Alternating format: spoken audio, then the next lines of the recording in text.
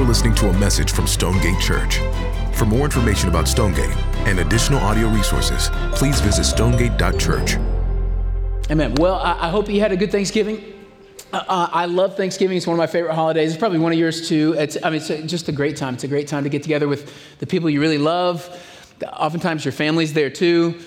So it's just a really magical time. I love Thanksgiving. I love my family. We actually had an amazing time. We were with my side of the family this year, and it's just a blast. It's a little ridiculous. Everybody in our family's deaf, so you're just, you're paying each other compliments, but you're shouting it, so it just sounds like everyone's angry. Like, I said, those pants look good, but we play games. We do games a lot. There's this game our kids play called Spot It.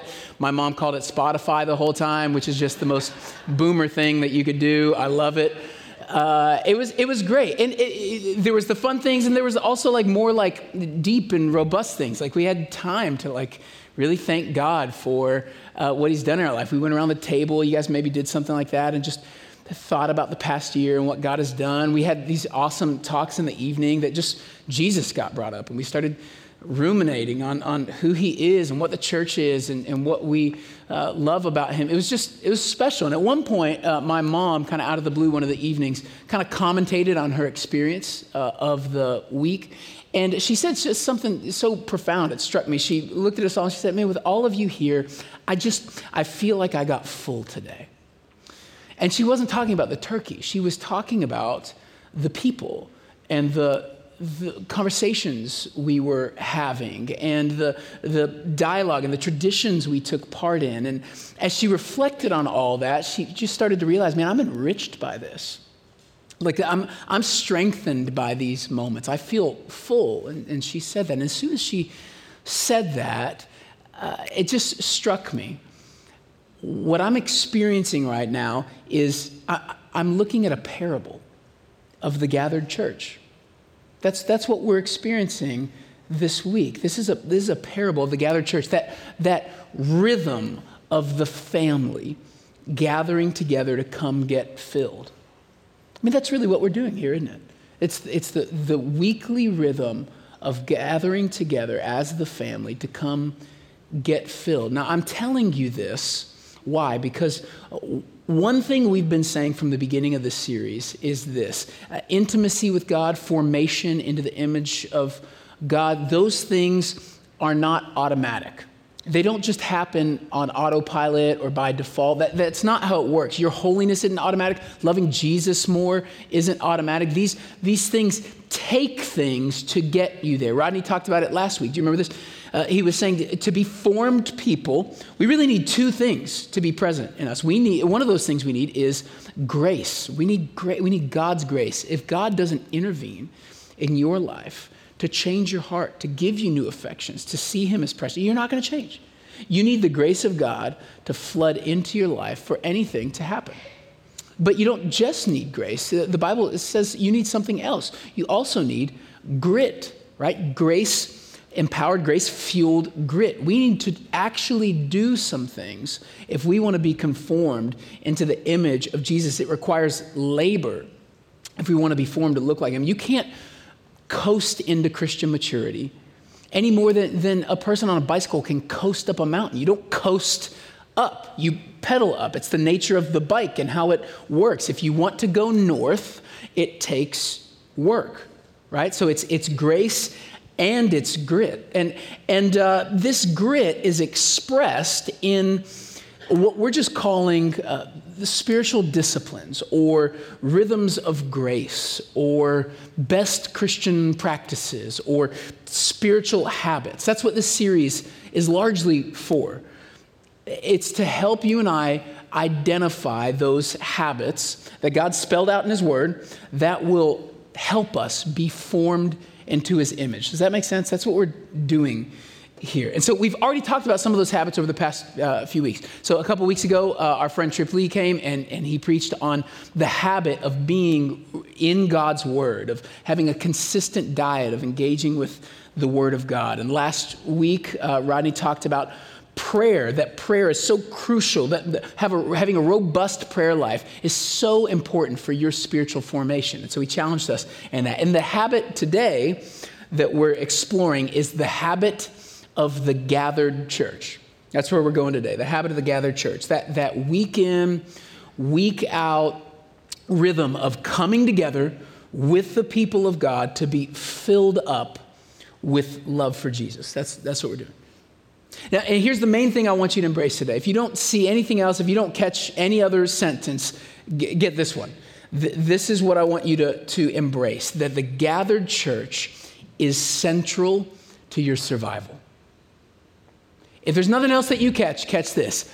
What we're doing here every Sunday, the gathered church is actually, according to the Bible, central to your survival. Now, I don't know if you think about it that way. When you wake up on Sunday, I don't know if you're like, I'm going to live because I'm going to church. I don't know if you think about it like that or if you just hit snooze 9 times. I don't know what it is for you, but I do know that when we look at statistics these days, the statistics are all telling us how we generally as Christians are thinking about this is changing more and more to where we're not believing that sentence. So, for instance, 2 decades ago, so year 2000 or so, regular church attendance meant someone who attended church once to twice a week. That's what regular church attendance 2 decades ago in the 2000s meant. The year before the pandemic, 2018, 2019, right around there, that number had changed to regular attendance, meaning you're a regular attender if you attend church 2 times a month. Post-pandemic, we don't have all the stats on it, but we have a lot of anecdotal evidence from a lot of churches around the areas of the states. The anecdotal evidence that's coming out is post-pandemic, we're seeing that regular attendance basically means attending about 1 time a month. So you can see the trend going down like this. And you go, well, of course, it's a pandemic. But the numbers have already been doing this. Since the 50s, the numbers have been doing this in terms of attendance. And even though some of the effects of the virus have been ebbing culturally, we're seeing actually not re-flooding of churches with people, but we're seeing stagnation. We're seeing the numbers staying low, even though the cause for staying home is less and less. And so that at least says this to me. It at least says that Christians writ large are increasingly not believing this sentence. The gathered church is central to my survival. I just don't think we're believing that like we used to believe that. And what I want to convince you of this morning is that sentence is true. And so we're going to do it by looking at 2 different things. I want to show you 2 things. One, how the gathered church works. What are we doing here? What are the elements involved in this thing that we call Sunday morning that actually help form us into Christ's image? What are the things the Bible tells us to do here? So how the gathered church works, and secondly, why you need it more than you think. So I want you to see those 2 things in an effort to convince you that this gathering is central to your survival. Okay, so let me talk about all that by first explaining what we mean when we talk about the gathered church. When I say church, what do I mean? What do you mean when you say it? Let me give you just a simple working definition of what the church, capital C, is, and we can go from there. The church, if you want to think about it like this, is simply all the people Jesus has purchased from all time. That's the church. You want a simple explanation of it? All the people Jesus has purchased from all time. So Martin Luther to Martin Luther King, Abraham to Abraham Lincoln, like that. The crew of people that Jesus has purchased, those people make up the church. So it's not a building, it's not a place you go to, it's people. And it's everyone that he's purchased from all time. That's the capital C church. Now that capital C church expresses itself. We don't see every Christian that has ever been in all time. We don't fellowship with every Christian in every place from all time. That won't happen till heaven. So the expression that we experience on this earth is that capital C church spreading out in local groupings throughout the world called local churches, lowercase c churches. That's what we're in right now. This is the church. This is part of the capital C, but it is its own church right here at Stonegate. And it's interesting when you look at this idea of the church in the New Testament, what comes out. The most common word the New Testament is going to use to describe the church is this word ekklesia. You probably heard that word before. And what's interesting about it, and the reason I bring it up, is this word has as its core sort of definition the notion of assembly. It means assembly, or to assemble. That's what it means, which means baked into the very sort of like core of this word that the New Testament uses to talk about you is this idea of assembling together, gathering together. So one of the core things it means for us is that the Church of Jesus Christ shines her brightest or gains her fullest expression as we gather together. This is what it means to, this is what I mean when I say the gathered church. This is what we mean. Now, historically, what has that meant? That has meant that Christians gather weekly on what the New Testament calls the Lord's Day, which is their way to talk about Sunday, the day the Lord rose from the grave, the Lord's Day. We gather on the Lord's Day.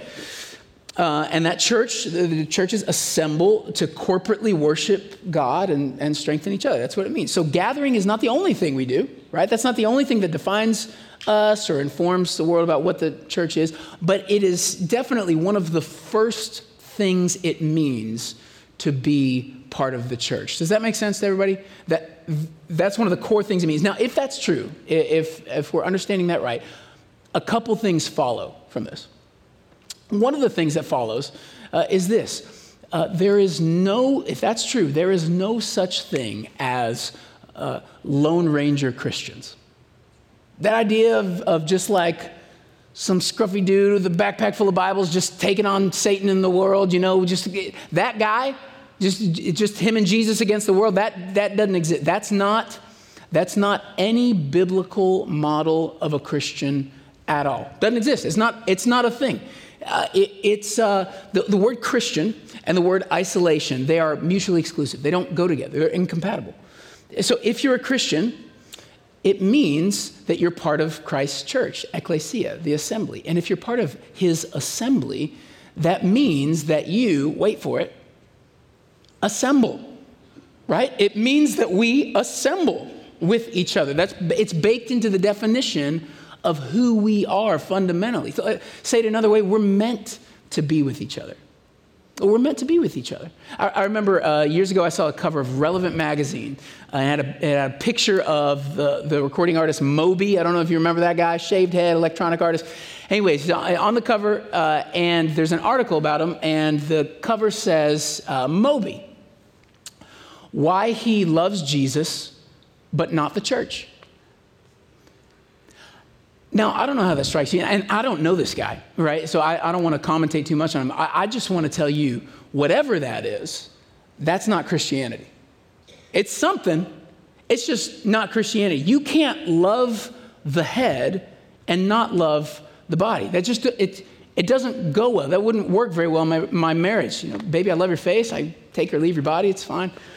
That just wouldn't go well for me, right? It's a package deal. You get the whole person. Right? And that analogy is really fitting of how we should think about us in the church. I love the way the early church father, Cyprian, in the 200s, he said it. He said, no one can have God for a father who does not have the church for his mother. Isn't that beautiful? I love that. We are meant to be with each other. We're meant for each other. That's one thing that this means. Here's another thing that it means. It means that if all that's true about the church and what it is, it means that Sunday gatherings aren't like some cool invention we came up with one day, like some pope in the year 900 was like, hey, you guys should get together more often. You should do it like weekly, unless the game's on. But if not, then you guys get together and let's do this thing. It's not some like novel thing we came up with. This is baked into it's fundamental to who we are as people. We gather. If you're part of the church, you're part of an assembly, and the assembly assembles. It's central to our identity. But more than that, as we're about to see, it's central to our survival. Now, let me show you what I mean. If you have your Bible, get it out. We're going to be in Hebrews chapter 10. And we've covered this passage about a year ago, but we're going to take it from a slightly different angle. Let me just give you some context before we jump in. So, especially the back end of Hebrews is doing this work. It's helping you see the unbelievably unlimited access that you have to God the Father through Jesus. It is showing you that what was shadowy and opaque in the Old Testament is now bright and clear in the New Testament. It's showing you that what Jesus accomplished in his death was the fulfillment of all of the sacrificial system of the Old Testament, such that I'm not blocked anymore from the Holy of Holies. There's no veil there anymore for me, because the veil, the scripture says, was Jesus' body. And when it was torn in two, it made a way for me and you to go through into God's presence. So the great cry of Hebrews is, you get God now. Unbridled, full access, backstage pass, you get God. That's what Hebrews 10 is really wanting to pronounce and announce to us. And if that's true, that we now have this access that we never had before to God, things follow from that. There's some implications. There's some things we ought to do in light of that. And so right after the writer says all this, he gives us 3 imperatives, 3 commands. Well, what are they? Look at verse 22. Here's the first one. He says, in light of all that, let us now draw near to God with sincere hearts. So he's opened the door wide to you. God has opened the door through Jesus. Now, he's saying, come in. Come in. Come close to God. He's opened it up. Come close. Why would you not? Then the second command, the next verse, verse 23, let us hold fast to the confession of our hope. So after you come close, stay close. Come close and then stay close. Don't leave this place. Don't leave his presence. And then he wraps up with the third imperative in verse 24. He says this, and let us consider how to stir up one another to love and good works. So come close, stay close, and help your brother stay close too. Help your brother stay close too. He's saying, I think this is fascinating, this is so countercultural to how we think about these things. He's saying, you don't just have a responsibility to draw near to God. You actually have a responsibility for her and him and her to draw near to God. We bear responsibility for each other and each other's flourishing spiritually. Did you know that? That's what the scripture says. This is so not how we think about this, but that's what it says. That phrase in verse 24, stir one another up, I love it. It literally means to aggravate or provoke or incite. It's like, it's the same word used when Paul and Barnabas, they split up, and it said because they had a sharp disagreement. Same word in the Greek as right here, stir one another up. It means this, you need to find ways to, for lack of a better word, annoy each other into enjoyment of God. That's what he's saying. Stir up provoke each other into what he says is love and good deeds, a heart that loves God and a life that moves out in service to others because of that love. We need to stir up each other to loving deeds. We help your brother and sister get fired up about the things of God. Did you know that's a responsibility you have? That's what the Bible says. We're responsible for each other in that way. Now, how do we do that? He just told us to do that, but how do we consider? In what ways can we make that a reality? Well, he doesn't leave us hanging. Verse 25 tells us how. And it's going to blow your mind. Here's the answer he gives. How do we stir each other up? Go to church. That's what it says. Verse 25, not neglecting to meet together, as is the habit of some, but encouraging one another, and all the more as you see the day drawing near. That one of God's mechanisms to stir up love and good deeds inside you is the rhythm of Sunday service. Is that how you think about this thing? One of the ways that God is intending to stir you up to love and good deeds is this moment right here. That word meet, where it says not neglecting to meet together. It's a Greek word that's made up of 2 shorter Greek words. The word for at and the word synagogue. That we should be at synagogue with each other. I mean, it's pretty clear, isn't it? The word synagogue literally means the place of assembly. So he's saying you should not stop assembling. Keep assembling. Come together. Gather together. He says that so we're not to neglect to meet together as some are in the habit of doing, but rather, he says, encouraging one another. Now, I want you to slow down with me over this and just follow the logic of this sentence. I found it really powerful when I realized what he was saying.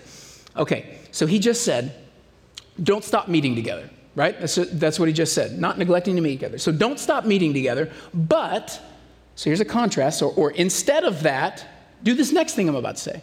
So how would you finish that sentence? Don't stop meeting together, but instead, here's how I would finish it, meet together, right?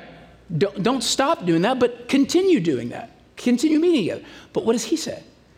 He says, not neglecting to meet together, but encouraging one another.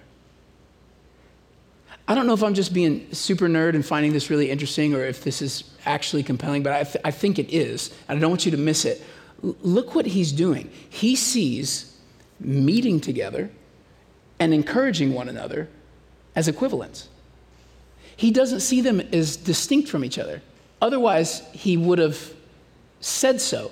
He said, don't stop meeting together, but encourage one another. As if, well, meeting together, of course, that's what you're going to be doing. You're going to be encouraging one another. So go encourage one another. And by that, of course, I mean meet together, assemble together. It's the same thing for the writer of Hebrews. Meeting together and encouraging one another. The same Sunday gatherings, according to Scripture, are an occasion to encourage one another to love and good deeds.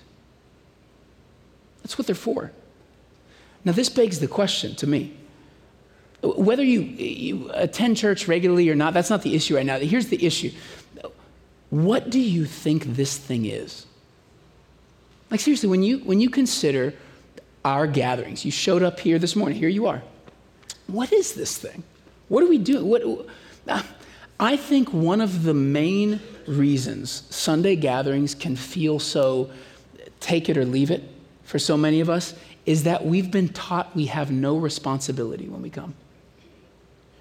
That I'm just taught, I just come to get stuff. I'm here to get whatever awesome stuff they have to offer me up here.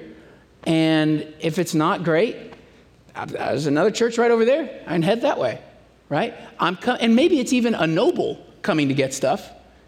I'm coming because I need help. I'm broken. I'm wounded. I'm struggling. So I've come in here, but I'm coming only to get. And I want to be clear. It's not wrong to come to church to get help.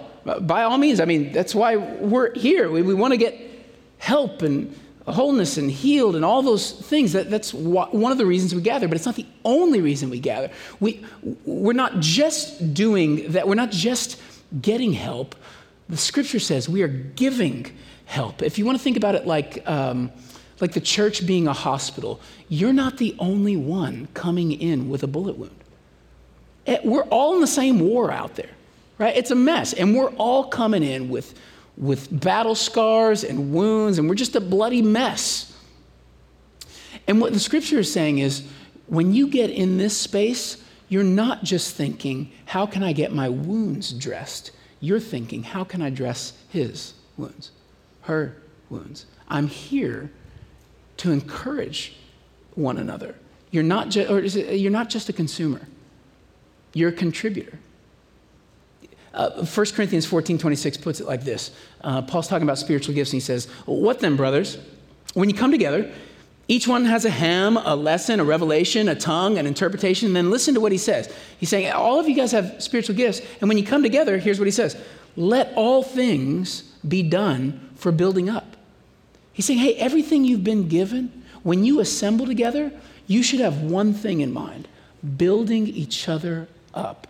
You're not just here to take, you're here to give. You're not just here to consume, you're here to contribute. We are here to help each other. How would that change how you interact here? I mean, how would that change our conversations in the lobby?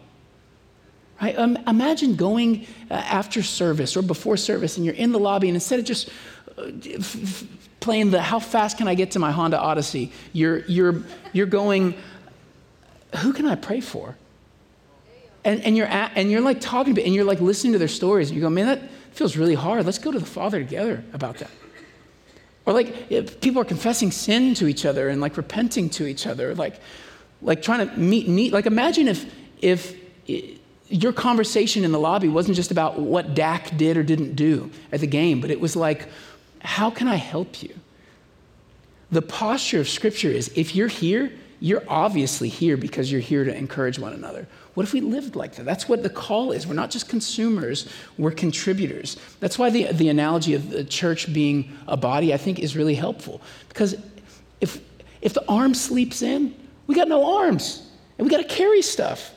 So it really matters. I tell, I have a couple people in my life that, for one reason or another, have stopped going to church altogether. And my challenge to them is always this: you're not just missing out on what God wants to give you through other people, but you're actually withholding what God wants to give other people through you.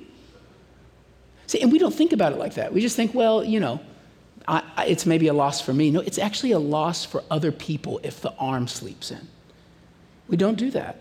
We come together because you have been designed and gifted by God to help her and him help her. That's what we're designed to do. So we gather. Does this make sense? We gather to contribute to each other, to build each other up. That's why we're here, to spur each other on to love and good works. Okay, that was just the intro. Now let's talk about how this thing works. How does this work? So now we're here. You're here. What's taking place in our assembly, according to the Bible, that's intended to spur us on to love and good deeds? What are the elements that need to be at play for this to be a healthy, functioning church gathering? What's involved? So what I want to do over these next few minutes is take a tour with you of the elements that ought to make up our church's gatherings. Now, I'm doing this for a couple reasons. One of them is, if you ever wondered, like, are you guys just making stuff up as you go up here? Like, no, we're not. It's in the book. Well, most of it is. We're making some of it up. There's nothing about smoke machines in the Bible. But in the main, we're not making these things up. I want you to see that from Scripture, that there are biblical reasons for what we're doing here as a church family. And I want to help you just have discerning eyes. I want you to be able to look around at this church, at other churches, if God ever moves you, and be able to go, oh, they're doing what the Scripture says. This feels healthy. I can plant here. I can have a family here. We can do that. I want you to have some discernment. So I want to look at 5 things that the New Testament says ought to make up our Sunday gatherings. And you're going to notice all of these things have one thing in common, is that they all have this one core piece at the center, and it's this: the Word of God. The Word of God is the centerpiece of all of these attributes of a church gathering. So here's the first one: the Word preached. The Word preached. Now I'm going to ground this in 2 Timothy 4. I can go all sorts of places, but 2 Timothy 4, 1 and 2, Paul says this: I charge you in the presence of God and of Christ Jesus, who is to judge the living and the dead, and by his appearing and his kingdom. What does he say? Verse 2, preach the word. So Paul, if you need a refresher, is writing to Timothy, his son in the faith. Timothy is a timid little pastor in Ephesus, big city, little pastor. And Paul's giving him some exhortation, some encouragement. And the last chapter of the last letter Paul's ever going to write to him, Paul looks at him and he says, if you don't do anything else, you do this, Timothy. You preach the word. That word, preach, is the word keruso. It's not the word for teach. It is a different word. The word keruso carries with it more of a sense of heralding or proclaiming or announcing.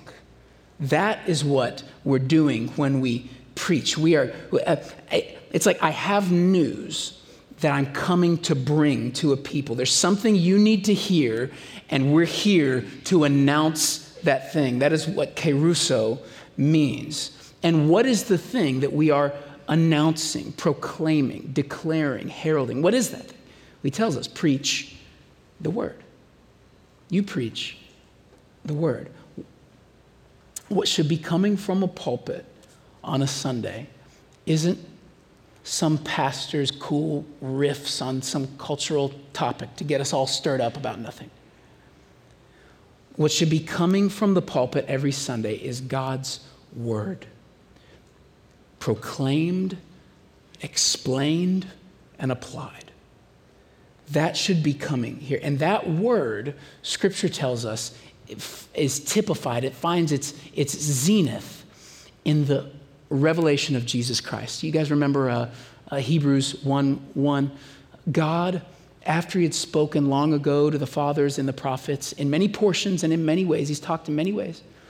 In these last days, he has spoken to us in his Son, whom he appointed the heir of all things, through whom also he made the world.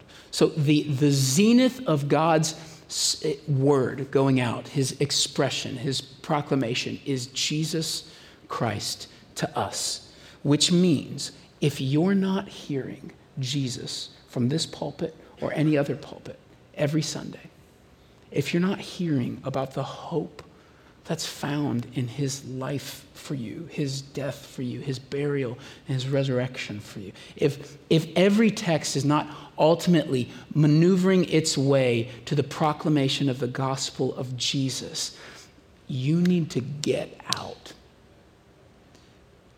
Because that's unbiblical. We are to preach and have preached to us the word. The job of the pastor is to proclaim and explain and apply the gospel of Jesus to God's people. So make sure you're in a church where the gospel, God's word is being heralded. Number 2, the word read. So the word preached, now the word read. I get this from 1 Timothy 4:13. It says this, until I come, Paul again, devote yourself to public reading of Scripture, to exhortation, to teaching. Now, in the first century, public reading of Scripture was even more crucial because there was high literacy and they didn't have pocket Bibles, right? So it was important for the pastor to stand up here and literally read the Scripture. That's important. But I would say it's just as important now, even though everybody has a Bible. It's important because of the potency of the thing that is being read. It is God's word coming out into the ears and hearts of people, and that is profoundly powerful. Your church should be a scripture reading kind of church. You should hear the Bible read publicly at whatever church you're at. That is a normative expression of Sunday gatherings. And it's something that I'm so grateful that we do here often at Stonegate. I was just talking a couple weeks ago with a group of Stonegaters, and we were reflecting on this idea, and one of them mentioned remembering the beginning of our Jonah series. Was anybody here for that? The beginning of our Jonah series, Jonah's a short book, so it's just 4 chapters. And if you remember how we started the series, we just read the book. Just read 4 chapters, and then it was kind of like, amen. And then we sang some songs, and we were done, right? And he was reflecting on that, and he was going, I've been in church my whole life. I've never been at a church that just read the Bible.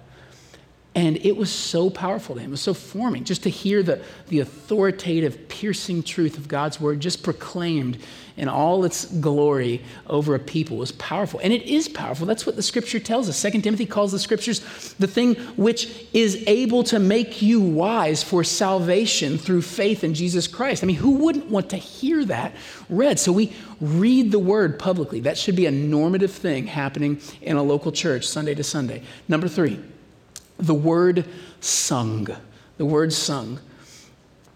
Ephesians 5:18 and 19. We could also go to Colossians 3, but we'll do Ephesians 5. It says this, and do not get drunk on wine, for that is debauchery, but be filled with the Spirit. How? Verse 19. Addressing one another in psalms and hymns and spiritual songs, singing and making melody to the Lord with your heart. Okay, so a couple things I want you to notice here. In this text I just read, who's the audience our songs are being sung for? There's 2, aren't there? One of the audience is the one we'd all expect, singing and making melody to the Lord with your heart. So, of course, we're singing our songs to God, of course. But is it only that? No, it's not. Did you see what the text said? Be filled with the Spirit, verse 19, addressing one another in psalms and hymns and spiritual songs. Do you know that when we sing up here and when you sing there, you are not just trying to create 1,000 individual personal quiet times with God, where it's just me and God. I'm just reaching up to heaven and just singing my song to him. That you can do that at home. You don't have to come here for that. You just put on a worship album, just sing, right? But when you're here, we're doing something different.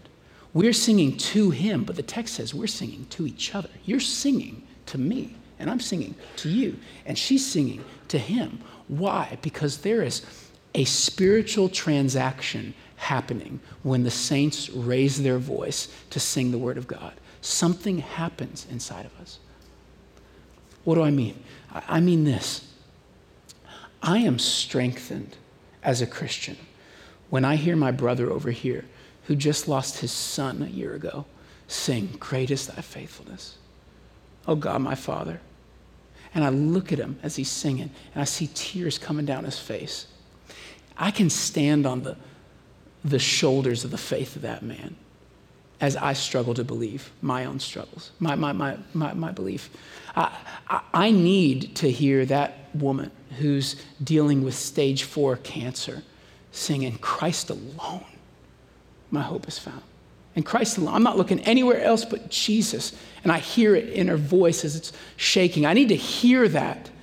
It strengthens me as a Christian. It emboldens my faith. There's a spiritual transaction that happens when we sing. You should not be timid when you sing here. You should sing loud because you're obeying Scripture when you do. You're allowing, even if you're bad, it's okay. You need other people to hear you, and you need to hear them. It's what the Scripture says. It has a forming effect on us when we hear the saints sing. Does that make sense? Number 4, the word furthered. The word furthered, which is how I'm referring to the act of taking an offering or giving. Let's look at 1 Corinthians 16. Says this in verse 1.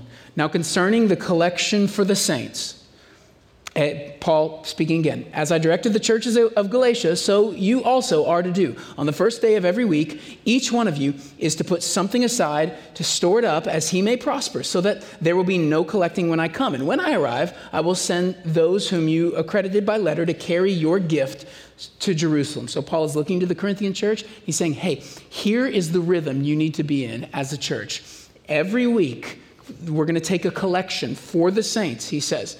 And at the beginning of every week, on the first day of every week, that's the Lord's Day, that's Sunday, each of you is to set aside something and store it up as he may prosper. So whatever the Lord has given you, be thoughtful about what to set aside, and you set aside an amount of your wealth for the collection for the saints, that the mission of God in Jerusalem at that point that was taking place could be furthered. The mission of God could be fueled by the generosity of the people of God. It's a command in Scripture. Now, I put this in here for a couple of reasons. One, it's just biblical. It's in the Bible. I run into so many folks who, like, the most cynical version of that person is going to say something like, "Gosh, why are we always talking about money?" or something like that, which I actually don't think we talk that much about money here. But I've certainly been in churches that have and all that, and even if they do, the issue is not why are we talking about money so much, but the issue is it biblical or not to put an emphasis on generosity and giving and offerings? And the answer is yes, it's biblical. The Scripture commands that we do this.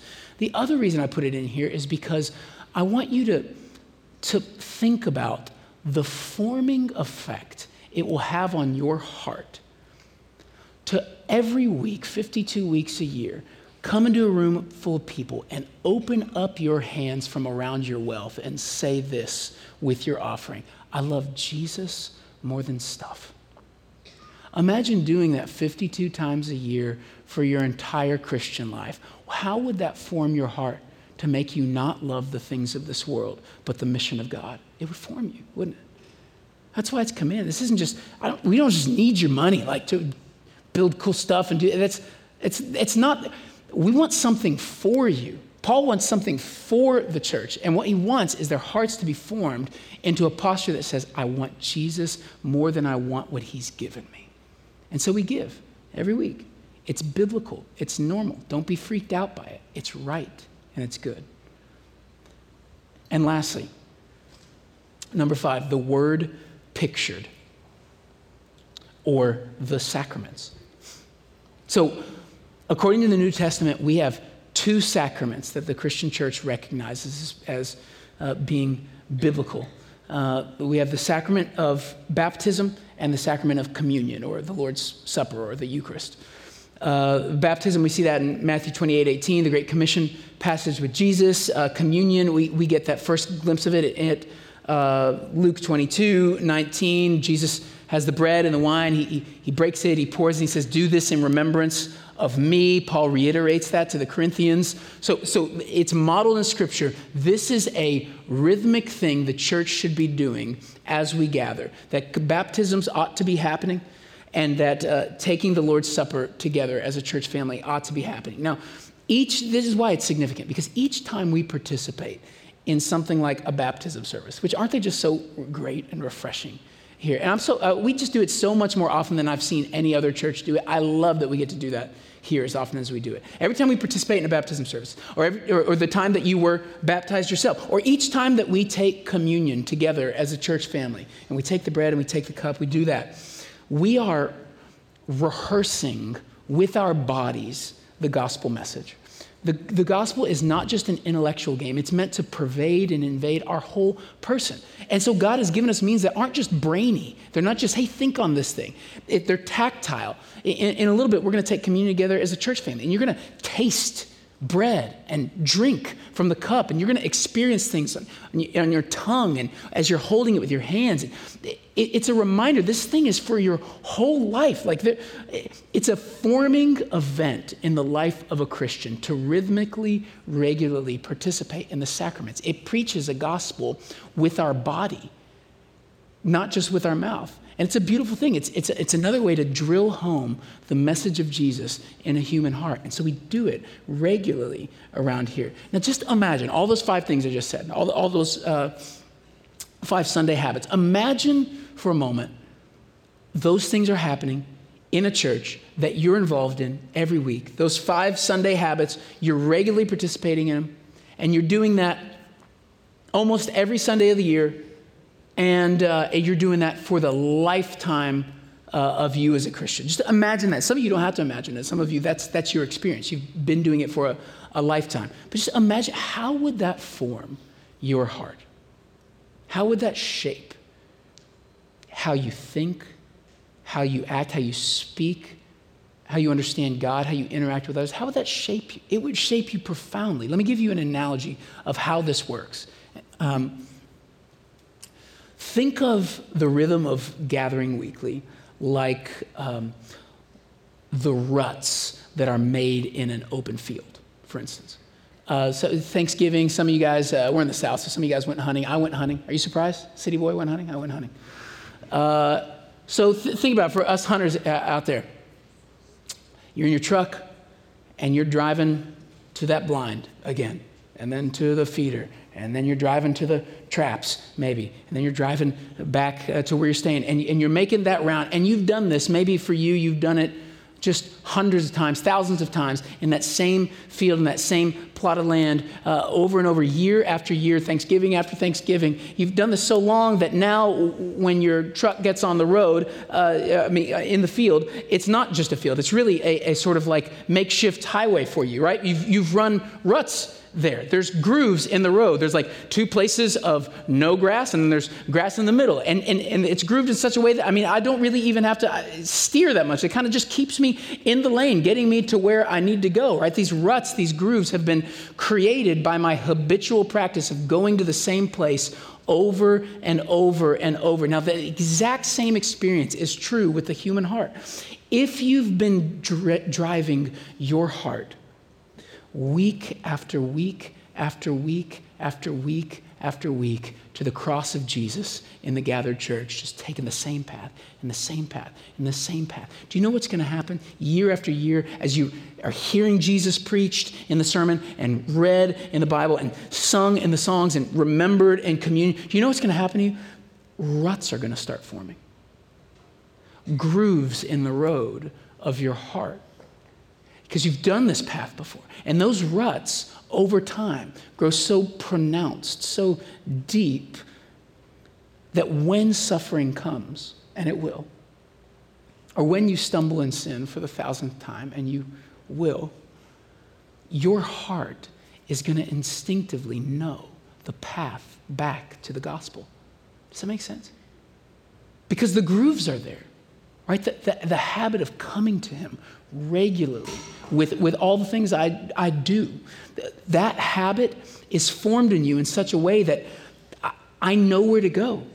And God will use it to keep me on his path. Does that make sense? This is how we get our way back to God, by running ruts in that field until we don't even have to steer anymore. And we need these ruts formed in our hearts so much more than we think. We need it so much more than we think, because if we decide that meeting is not that important, which many of us have, and many Christians nationwide have, can I be honest with you? The text of Scripture says there is very little hope for us. And we're gonna end here by going back to Hebrews and soberly assess what the Scripture says to us. Why do we need this more than we think? Let me show you from Scripture. Chapter 10, verse 26. Listen to these haunting words. For if we go on sinning deliberately, after receiving the knowledge of the truth, there no longer remains a sacrifice for sins, but a fearful expectation of judgment and a fury of fire that will consume the adversaries. So there's so much to say about this. There's so much here. I'm over time. I'm not going to be able to say anything. I just want to do one thing. I want you to look for one word, and the word is for. Do you see the word for there at the beginning of the verse? For, if we go on sinning deliberately. For, or because, in this context means what I'm about to say might happen if what I just said doesn't happen. It's connecting the two ideas. Well, that makes me want to ask, well, what did he just say has to happen? Do you remember what he just said in verse 25? What did he say? He said, you gather together and encourage one another. You gather and you encourage. So, not gathering together and not taking time to encourage each other removes, as it were, the protection that keeps our sinful hearts from having their way. And when that protection, when that bulwark is removed, and our sinful hearts can do whatever it is we want, the Scripture says all hell will break loose. This is serious. I mean, the stakes could not be higher. Let me put this as plainly as I can, okay? You pulling out of community, like in the local church, will likely be a death sentence for you. I don't know another way to say it. That's what the Bible just said. You pulling out of community in a local church setting will likely be a death sentence for you. Or let me say it positively. You digging in deep here, right here, with these people, as broken as we all are, you digging in deep is how God plans to keep you a Christian. This is his mechanism, y'all. We're going to end our service with the benediction we always do from Jude 1, right? And to him who's able to keep you from stumbling. Do you know how he keeps you from stumbling? It's not magic. It's this. It's the habits. It's the spiritual formations that we walk in. These are the mechanisms he gives us. Don't stray from these habits. Singing matters. Gathering matters. Hearing God's word preached and read, it all matters because it's all meant to keep you in the family. And it will. He will preserve you to the end. But walk like he's called you to walk. In fact, that's how we're going to end the service. I'm going to pray, and then we're going to walk in one of those spiritual forming habits. We're going to walk in one of those ruts we're digging. We're going to take communion together. So let me pray for us, and then we'll take communion as a church family and then sing to him. Let's pray. Father, we love you, and we thank you for the gift of the church. It's not perfect. We don't do it perfectly. We're messy. There's not a perfect local church on earth, but you have given us the church and the habit of gathering to form us into your image. And we thank you for that. You're kind to us in that. Help us take it as seriously as you do, Lord. Please help us not just be consumers, but contributors. Help us to come here every Sunday from now on and make a decision. I'm going to be on the lookout for people to encourage, strengthen, exhort, serve, help, pray for.